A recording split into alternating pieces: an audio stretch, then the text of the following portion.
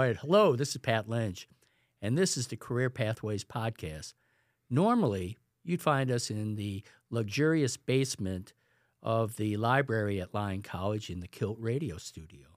But for this podcast, and it's a special one, we are at Dream and Stream Studios in North Little Rock. Say hello, Kelly. Hello. There you go. I highly recommend if you want a professional podcast produced, he's the guy to go check it out. So we have a podcast today with Victoria Capek, TV news journalist, just social media expert, and an all-around fascinating person. So we think you're going to really enjoy the show. Thanks a lot.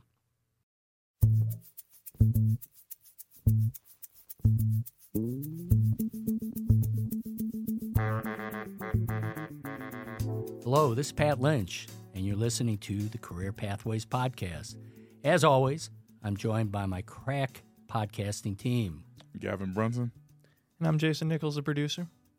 Jason, the producer, as we lovingly call him. And today we have Victoria Capek joining us. Victoria is based here in Little Rock, has had an interesting career as a TV TV reporter, TV host, TV kind of newscaster. All of the above. TV guru, I guess. TV guru, even better. So with that, we'll just get started. Well, welcome, Victoria. Yeah, thank you so much. I'm so excited to be here, Pat. Oh, man. And now, we always start out to just kind of tell us something about yourself, kind of like where you're from, kind of, how you got from like college to where you are today.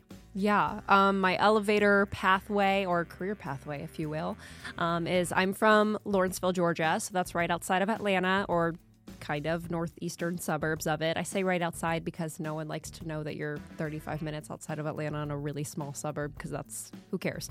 But anyways, I went to North Georgia Military College down there, and I did my undergrad degree in communications, concentrating in multimedia journalism.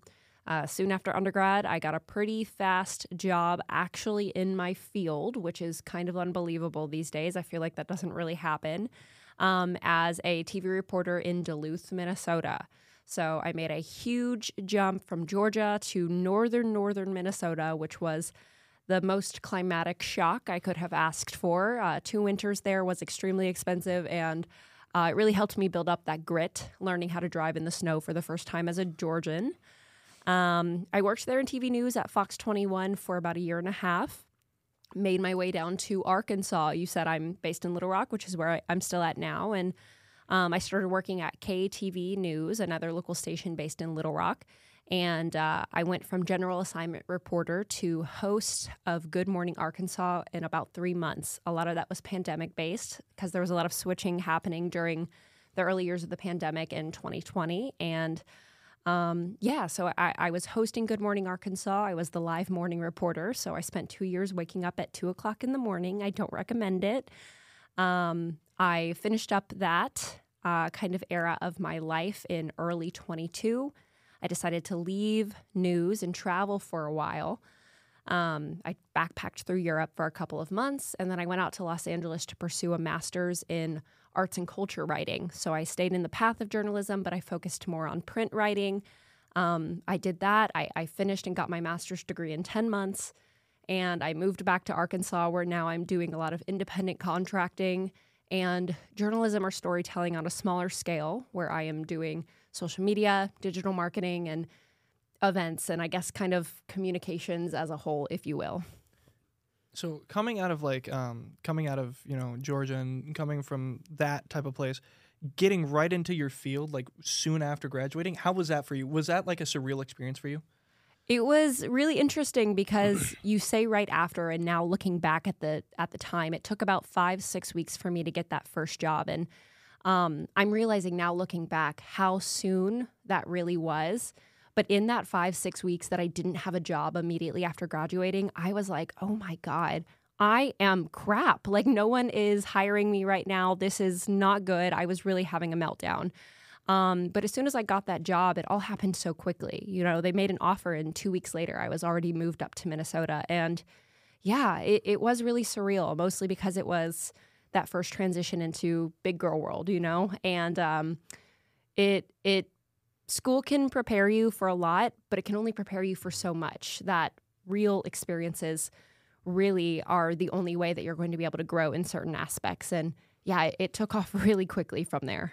Would you say that Minnesotans are more nice than people in Georgia? Now, full disclosure, producer Jason is from Minnesota. Okay, so you're fishing a little bit there. I see. Yeah. Minnesota nice is definitely a thing. Would I say they're nicer? I don't know, because you there have are some southern rude people there. When it's that cold, how can you not be a little angry sometimes? But people were generally very nice. Nothing beats southern hospitality, though, I have to say. Do you like the when you were in Duluth? Was it kind of surreal to see the lake the way it was, where you're like, oh my gosh, it's like an ocean? That's exactly how it was. I had an apartment that actually was about 3 blocks away from Lake Superior, and I remember looking out of my window and just thinking, I am actually looking at the edge of the earth right now. Like, it was crazy. And then seeing the whole thing freeze over. There was at one point, one of my stories actually was covering a festival that was happening on the lake during the winter, like deep winter. And so it's frozen over so much that we were able to walk about half a mile onto the lake to go cover this story. And I was like, this is kind of terrifying and also equally very cool right now.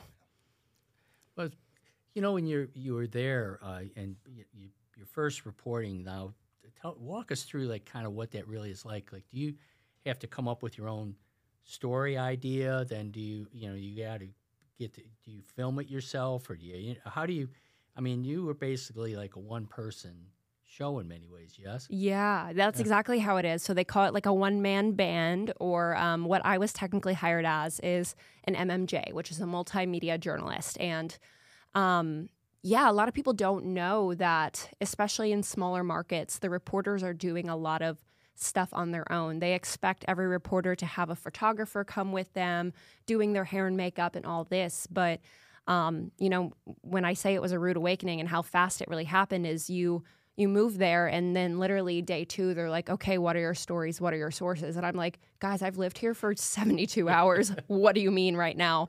Right. But yeah, you would go out into the community, and it's really important for young journalists to not just report on the community, but be a part of it so that you can know what stories you have to tell. So you go there, you find your stories, you come in, you pitch them, you learn how to use all of the filming gear. You have to go set it up yourself. You're recording everything yourself.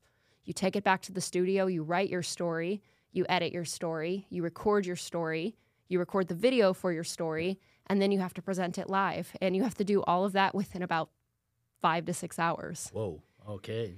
Yeah, I learned a lot, and it was very hard, but I seriously think I'm going to owe everything for the rest of my life on just my few years I spent working in local news, because you really learn how to be a machine. Yeah. What was your first big story that it was like, because I'm sure they gave you a bunch of human interest, kind of stuff in the beginning, and then there's like that moment where you had something like, wow.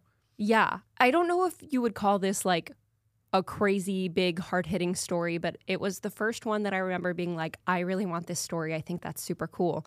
And about an hour and a half from my station in Duluth, Minnesota, was the Judy Garland Museum. And it was back in 2018. That's when I started that first job. That the ruby red slippers, I just heard you whisper it. The ruby red slippers were actually recovered. Oh yeah, they were recovered. Right. They were recovered. Didn't they recover it? But they recovered it from like the river, lake right? or something like that. But the Judy Garland Museum is where they were stolen from. And when we're referring to the ruby red slippers, we're talking about the Wizard of Oz. Judy Garland actually got to wear this pair of ruby red slippers in her role of Dorothy in the Wizard of Oz. And so years ago, those slippers were stolen from that Judy Garland Museum. And when we found out they were recovered, I was like, I want to go to the museum. I want to do that. And I remember that being very hard because it being so far away, I didn't exactly have, I lost about 3 hours of time having to drive out there and drive back. So because of that, I had to, on the drive back, I was basically writing the story in my head. I remember having one hand on the steering wheel, a notepad in my lap, and trying to write at the same time as driving. I do not recommend this. Kids, do not try this at home. But yeah, I was doing that, just trying to make sure I would get it in on time. Right. And I remember the video, my final edited video didn't go through until the opening credits of our newscast was happening. That's how close to the wire I was cutting it.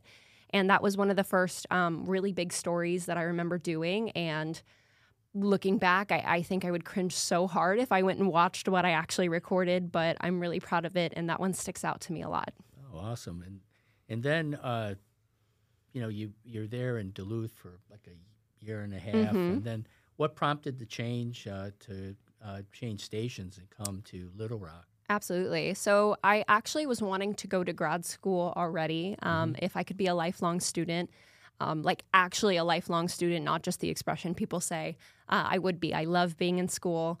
I hope to go get my PhD one day, but I was already looking at grad school options because I knew I wanted to pursue something that was a more nuanced focus in theater and journalism. And so I was looking at this arts journalism program that was at USC in Los Angeles.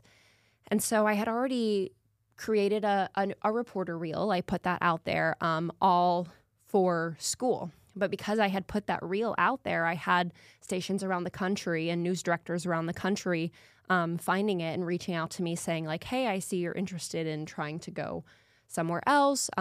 Would you want to potentially talk to us about coming and working at our station? And I'm always someone who wants to follow an opportunity. I don't want to cut anything off because you just never know what it could lead to. And so we had someone from KATV here in Little Rock reach out to me, and I was like, wow, that would be a really big jump in markets. So one thing people might not know is news markets are based on something called a DMA ranking, exactly. Yeah. And it's out of 210 markets. So for example, New York City is going to be number 1 because it's the biggest one. You're going to reach the most people. Duluth, Minnesota, where I was about 146. Little Rock is about 52. So that was a almost 100 market jump. And I knew that would have been fantastic for my career.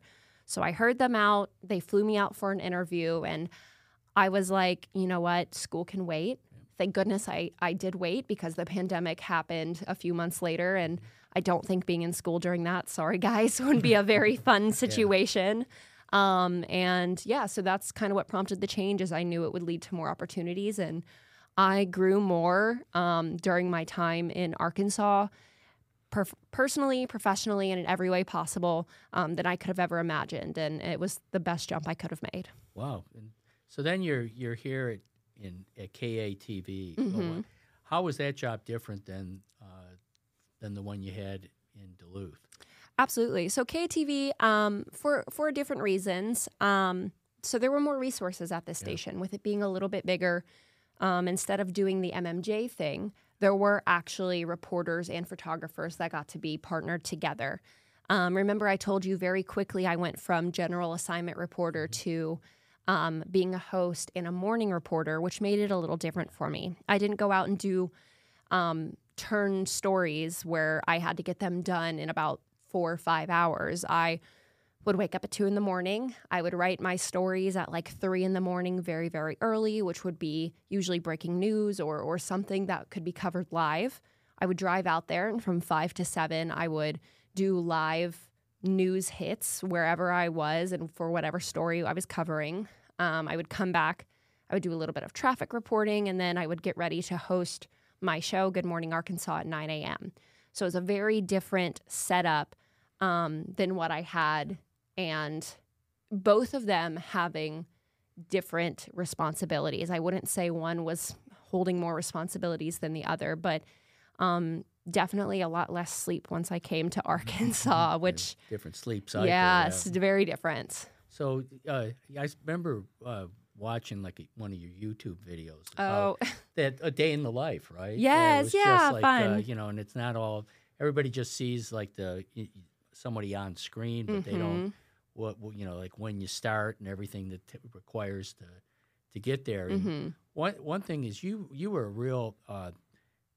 I'll call it an early adopter as far as TikTok and social media. Yes, it's real distinctive, as far as in a market like this. Yeah, I loved doing behind the scenes content on TikTok, and I think that's a part of the reason I actually gained a following. So right now I have a little over 219,000 followers, and most of those were gained during my news era, so to speak, because people liked seeing the raw behind the scenes, unpolished footage that you didn't get when you would just look at a TV newscast. And people were really just kind of interested in seeing the human side of things. And that's what I really wanted to remind people, is that you see what looks like this very professional, polished person on air, but in reality, when I started anchoring at KATV here in Little Rock, I was 24 years old, which is honestly kind of crazy. I do not know why they would put someone so young in charge of big things. But I wanted to remind people that, like, I was still a 24-year-old and I was doing this big professional thing, but I was still wanting to hang out with my friends and you know, doing things that 24-year-olds do, which is figuring out what the heck their career is going to be and what their life is going to look like. And people on TikTok really liked that honesty and really got to learn a lot about this industry that I feel like they felt very separated from for a long time. But did the station like the TikTok honesty? Well, now you're asking the questions that are definitely more interesting. Let's do it. I actually love talking about this because now that I am so separated from news, it feels better. The short answer is no, the station did not like it. Right. In 2020, again, pandemic time, TikTok was still pretty new.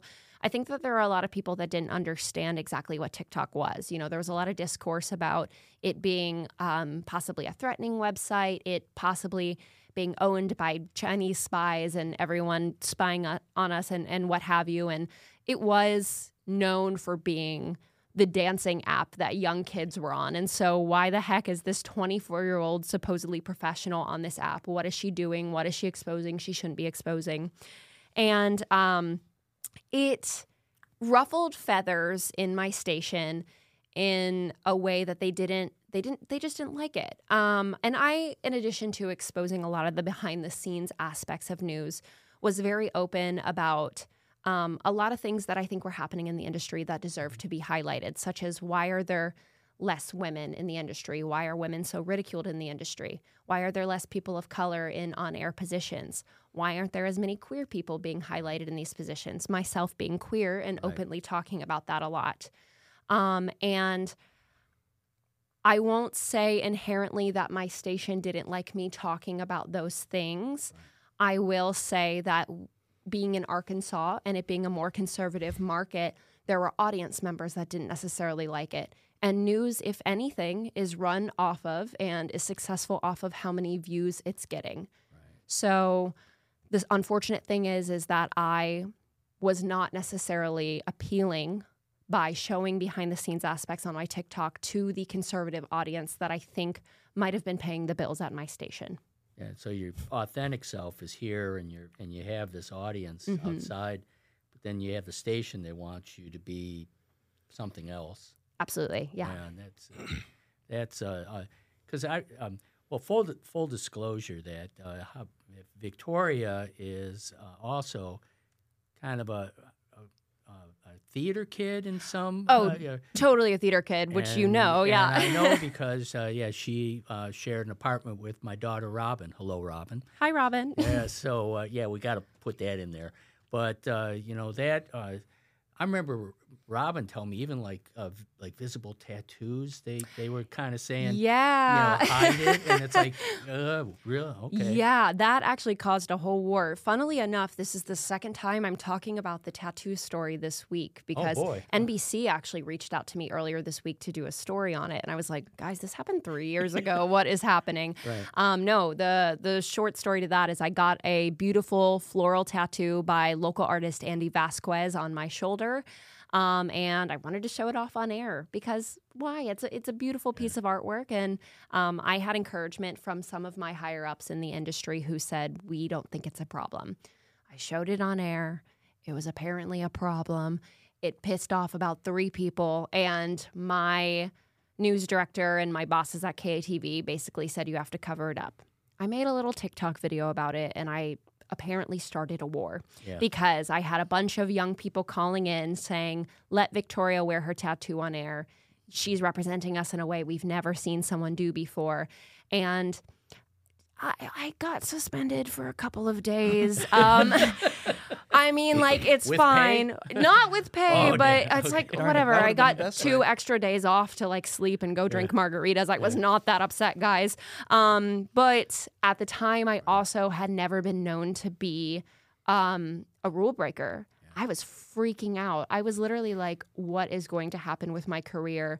And kind of these weird incidents like that sort of kept happening where I seem to have been ruffling feathers. And I feel like I almost took it upon myself in the rest of my time at KATV to be this boat rocker, so to speak, where I was trying to show people like, hey, you don't have to fit this like standard that TV news has been doing for decades. You can be something else and still be very successful in this job. And in fact, you'll probably reach people whose voices aren't being represented properly a lot more than the people who aren't ruffling feathers. Where do you think the change needs to happen? So, like, for example, the industry standard, the way it is now, like, where do you think, like, the change would need to start for it to be more, like, welcome for people to show, like, tattoos or people to be queer on TV? Yeah, absolutely. I mean, I think starting in schools is a really important thing. So what's really interesting is I mentioned I had just gotten my master's at USC in Los Angeles, and I went for a very nuanced form of journalism, arts and culture writing. So that's a lot of critiques, reviews. It's very opinion-based a lot of the time. It's not your editorial journalism that you see in TV news or like local newspapers. But however, there were programs that were at USC that were based on your traditional broadcast journalism. And something that I honestly hated was seeing that these professors were teaching the same way that my professors were in undergrad 6 years ago. I know 6 years isn't a super long time, but in that period of time, things and apps like TikTok have developed, and the news landscape and the way that people consume this industry has changed significantly. So why are we teaching about Walter Cronkite in 2023? Why are we teaching the same way we were teaching about journalism in 1975? Edward Murrow guy, you know. Yeah, Edward Murrow, you know, and it's not to say that there aren't things that we need to keep, but I think it starts in our schools because students are getting this window of the industry from these professors that they look up to who are still sipping the same journalism tea that I like to say that I think are outdated. And I think professors maybe need to go back into the world and maybe see how things are being done now, not just by the industry, but by outside industries, and bringing that into teaching students at the base level before they go out into their careers and spread it even further. Yeah, because I know news. It's just it's now. Everybody who has a phone is can capture news in many ways. Oh yeah. And I like some of my favorite reads now are things like Puck News, Semaphore. All these things that Substack and following blogs and I'm getting a lot of high quality content that way. Now I read like the Times and things, but of course, but it's it's not that it's this narrow. It's like the old Cronkite. 3 stations and that was that, and a couple major newspapers, and that was it. Independent journalism, I think, is what is really sweeping over 2023 and soon to be 2024. I'm not saying that needs to be your end-all, be-all, but I'm just saying there are a lot of independent journalists. My personal favorite is Under the Desk News, who is on TikTok. I think that they do a fantastic job of just truly giving stories as they are. They're not affiliated with any station, but they get on TikTok and they report the news of what's happening in the world every single day. And I just think that's something that a lot of young people are going to be interested in following moving on. Because we kind of saw that. Well, we saw that like in the early days of YouTube, like where I know like people like Philip DeFranco, they would do like news like that, but nobody ever took them seriously. Like, how do you think people need to, like, what needs to be adjusted for people to start taking like TikTok news seriously? Because when you think of TikTok, you're like, oh, that's the app that kids use. Like, how do we change that association with it? I think it's a way deeper problem than what's just going on with news. I'm very much like the most anti-ageist you could possibly be. I'm like, I think that we should put 7-year-olds in charge of corporations, truly. Because, okay, maybe not to that extreme, but like, you guys get the idea. Something I will preach until the end of time is that kids, and I don't just mean 4-year-olds, I mean like 16-year-olds who are very much smart and have an incredible brain and incredible abilities, but they're considered kids because, well, they are kids because they're not 18. Kids don't just deserve a seat at the table, they deserve a voice.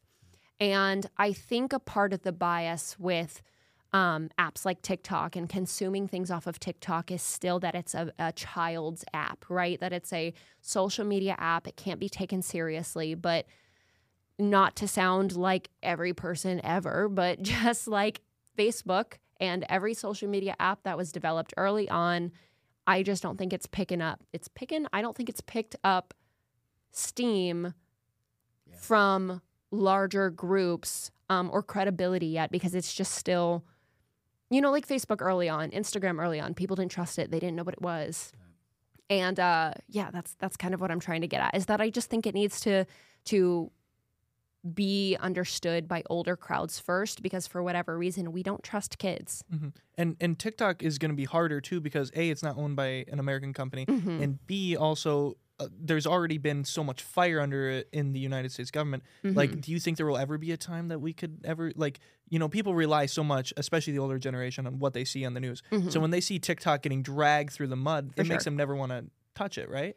Absolutely. Yeah. And I think, we say TikTok because that's the one in the zeitgeist right now. Like, that's the one that we're using and seeing. But insert social media app here. I do think that digital journalism and social media, quote unquote, journalism is going to be the next wave of journalism, in the same way that TV replaced print. And there are still aspects of it, and there will still be aspects of like print journalism, radio, TV, what have you.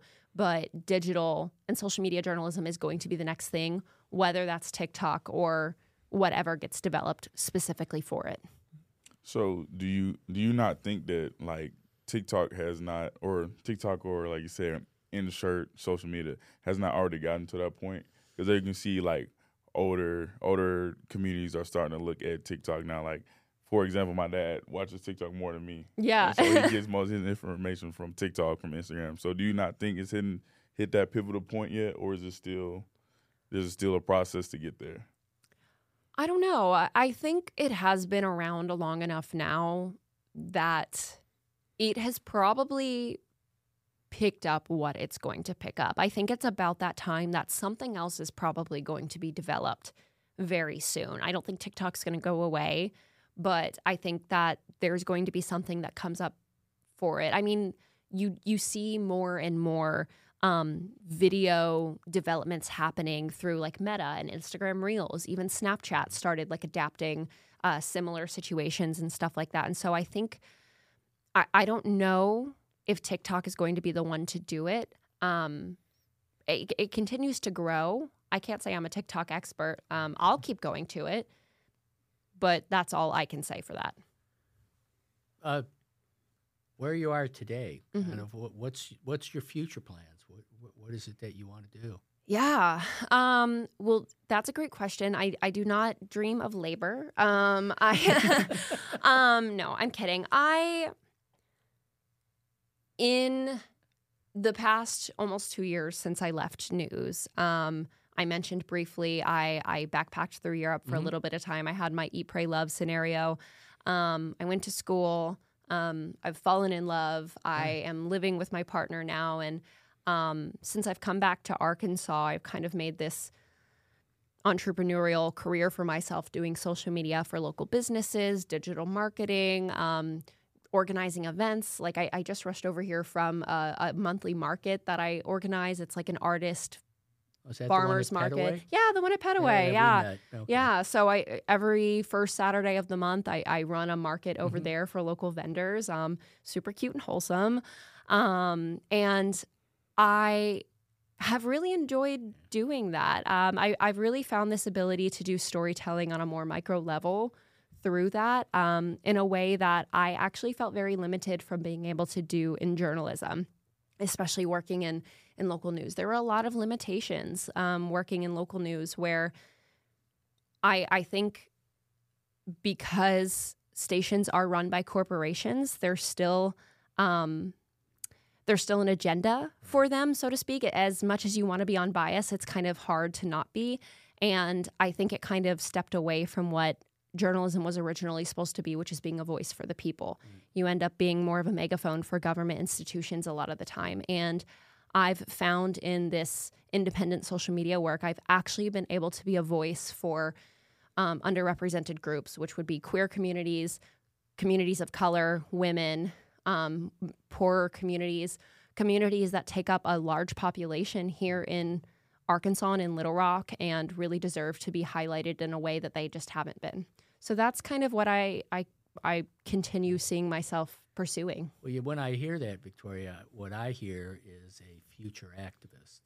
Is that a good way of, because you have that, and okay, I'm going to give a voice to those that don't have one. I'm going to just make help them with whether it's media or any of your other skills. Am I in the zip code?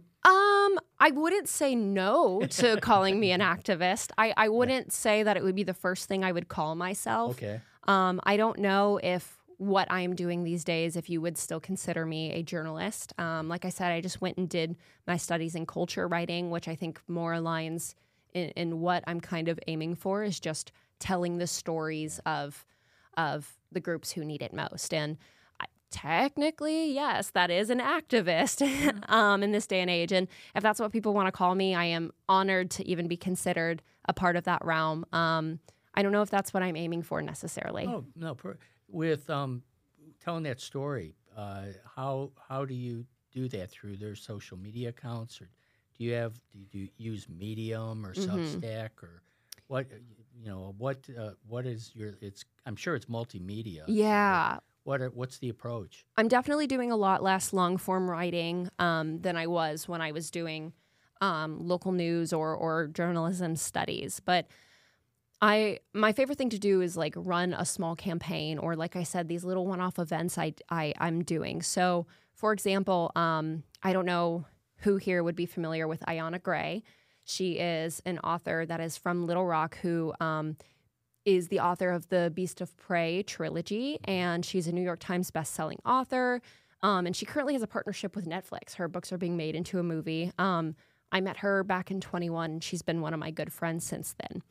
But she's very passionate about speaking on book bans and fighting against book bans, and speaking up for education and why young people need to fight back against books that are being banned in educational settings. And I actually connected her with Paper Hearts Bookstore, which is a small local bookstore in the Petaway Square area here in Little Rock, who really wants to be a voice for these underrepresented groups. It's very important for them. And so I connected them in an event called I Read Banned Books, where Ayanna came and spoke. And at the time of the event in early August, we had, I would say, up to 100 people attend that event. And that was the biggest event in Petaway Square. It seems really small, but for that area, you've been there. We had about 100 people come attend that event to hear Ayanna speak about the importance of fighting against this during a time where, bookstore owners and educators and librarians are all being demonized for certain books being on their shelves and what have you. So that's kind of the way I'm doing storytelling this day, is being a relationship builder and a connector, and less through my words and more through my actions. Maybe I am an activist, actually, now that I'm saying that. So, but at Lyon College, a couple of our students at our library created an exhibit of banned books. Wonderful. Proud to proud to do that. And in April, we have Garrett Conley, who's a Lyon alum that gained notoriety when he wrote the book Boy Interrupted, that became a movie. Oh, wow. And the whole thing around conversion therapy. And wow. And he's, it took me a while to connect with him, but we got him he's going to speak in April 4th. And the whole thing is, just in this current climate, you know, it was a voice like his, a voice like yours, why it's so needed. You know, so that so I applaud you for that. Yeah, It's- thank yeah, you. I mean, yeah. and it wasn't me. I am naturally good at talking and I guess connecting. And for the first time in my life, I'm actually seeing that as a skill and an ability, and using that to connect people who have a platform and a voice is super cool and really important to me at this time. And I'm really glad I could do it for something like that.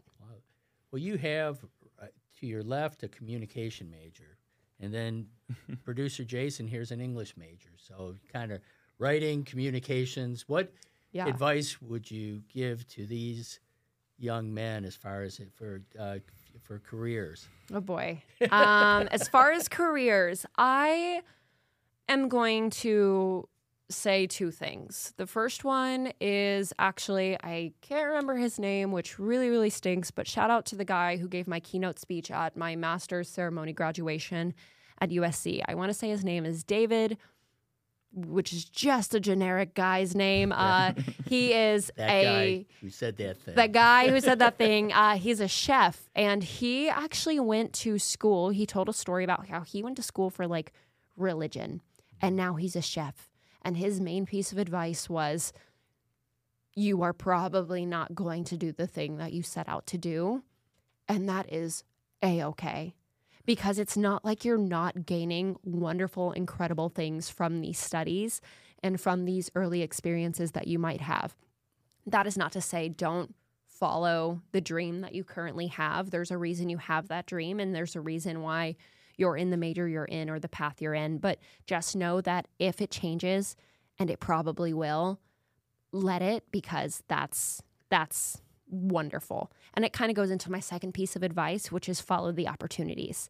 There are things that are going to pop up in your life that feel super out of the blue, that feel like, why is this happening to me now? This is totally inconvenient for the path that I'm already on. But again, there are reasons that I think certain opportunities come up. And there are a lot of people that are afraid to take opportunities because they think it's going to shake things up. Well, yeah, that's the point. That's when opportunities come up, it's because they're going to shake things up. And you are definitely, and this is like the old man in me that's going to be like, you're going to regret the things you don't do. But like, seriously, you're going to regret the things you don't do.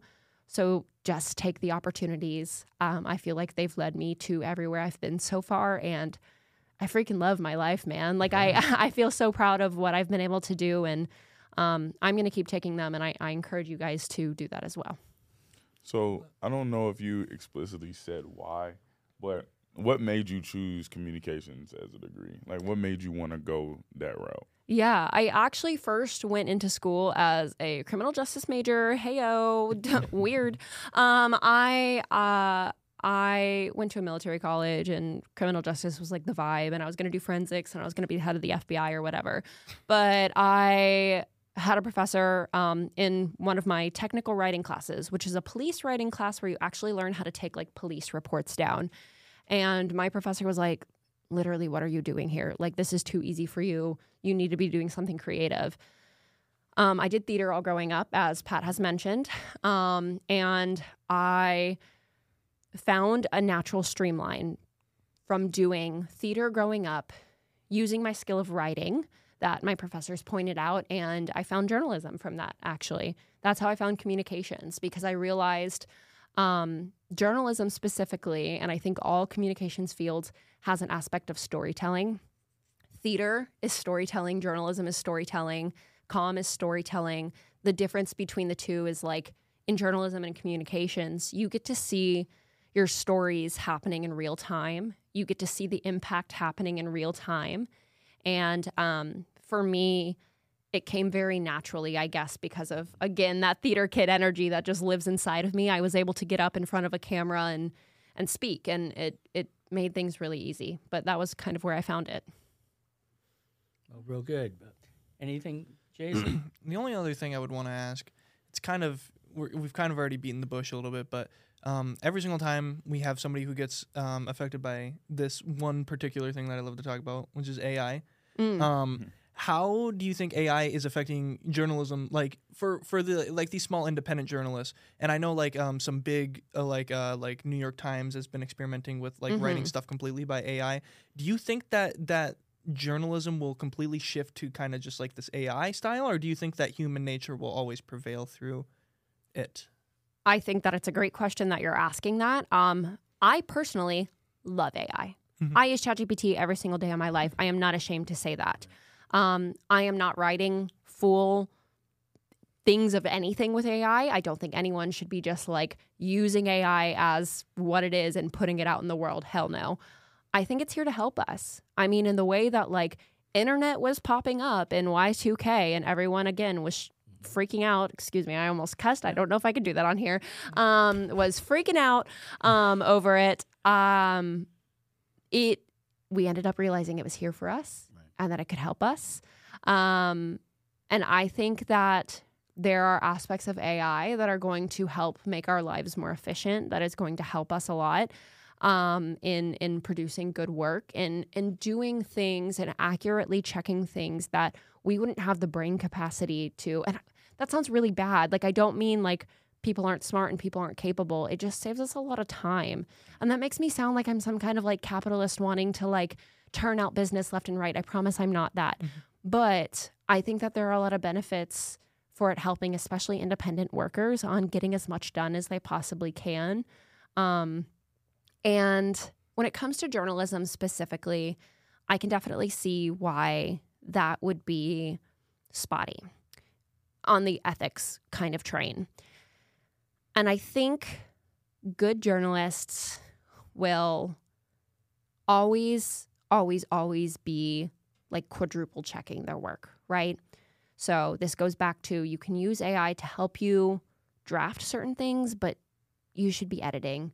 You should be following up with your research. You should be checking every single word that you have and making sure that it's accurate. And yeah, I kind of rambled about that one a little bit. I think about AI a lot as well. That was kind of what I was looking for. Yeah. Because like you read some of these, if you've ever read any of the early test articles, they're hilarious to read, by the way. That's one of my favorite things to do. Like the early, like 2015 when AI was first coming out, it would be like, the rumor come out, does Bruno Mars is gay? And it's like, how does that, you know, like, and it's like rumor talking about his, and it's like, okay, yeah, there's words being said, but it's not legible at all. And that's kind of like what happens with AI, you know, it's like. Yeah, and you kind of get this, like, there's like an AI voice where I think I just saw something on Twitter or X, whatever you want to call it, recently that was like, dude, did ChatGPT write this? And it was actually, someone actually wrote it, but it just sounded like that. Like, you know what it sounds like, and you can like hear it, and it's like, no one talks like that. No one writes like that. Or like talking like they're from like the 1700s, because that was like the type of stuff that it would research. Like, that's exactly, like, that's what it's able to pull up. So I think like it's a great tool. Never take it as it is, but just like, I mean, like anything in life, you should be editing and doing your own work for it.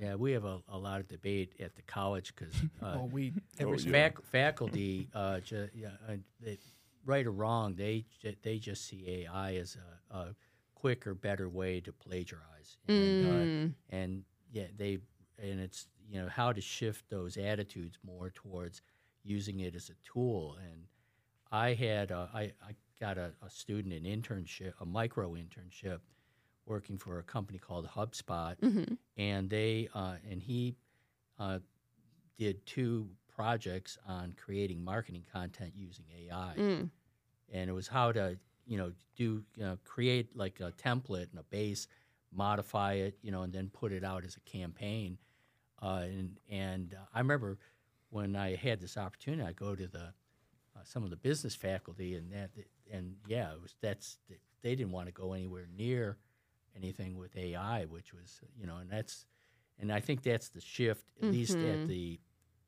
college and university level, where it's like, how are you going to go and incorporate this as the positive tool that it can be? For sure.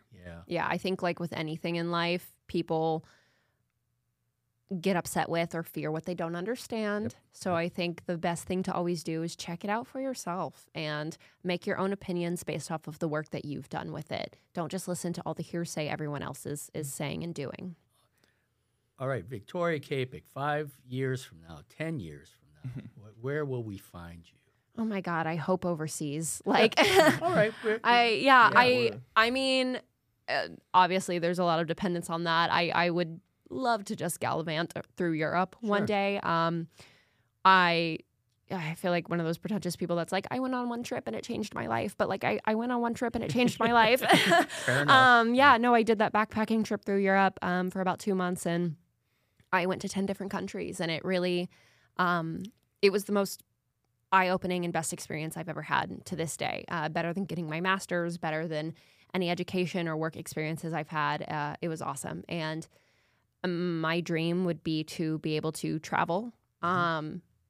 I don't know if that means I'm working out there while I'm traveling. I don't know if that means living out there. I don't see that being a thing because I do have a partner here who values her family and of course her loved ones here. And so I would never take her from that. But I hope that whatever I'm doing, I have the flexibility to not only tell other people's stories, but go make my own.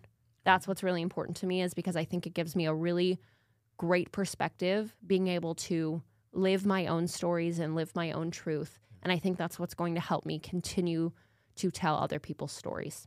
And being in arts and culture and knowing how to provide commentary on that. Absolutely. That worldwide travel would be fascinating. Yeah, and there's a lot more to culture than just what we see in Arkansas and in America, as we know. And it's really important to just have those viewpoints and perspectives and learn through worldly ways rather than just the educational materials we have here with us. Any possibility of seeing Victoria Capek in front of a camera again? I think about it often. I miss aspects of working in news, and I would love the possibility of, I don't know, hosting my own show someday. Yeah. I feel like there's a lot of people who say that. I would love to do that, and I really would love to focus on telling the stories and speaking to these groups of people who I feel like I've mentioned before, especially the young people, because they are it. They are what's next. And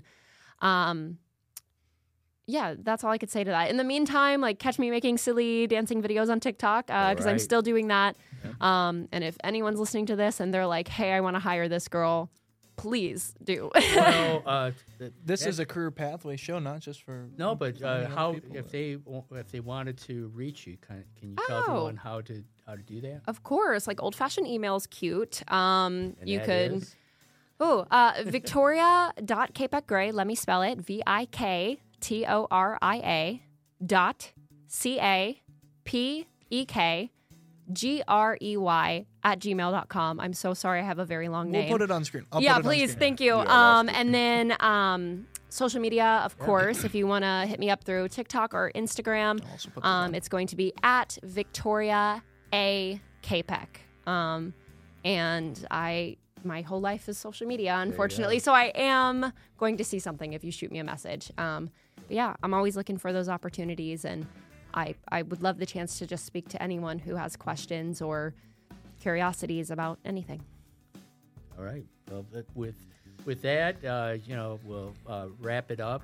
So thank you from Gavin, producer Jason, as always. Victoria, thanks so much for being on the Career Pathways podcast, and we'll be talking with you next week with another fascinating guest. Thank you.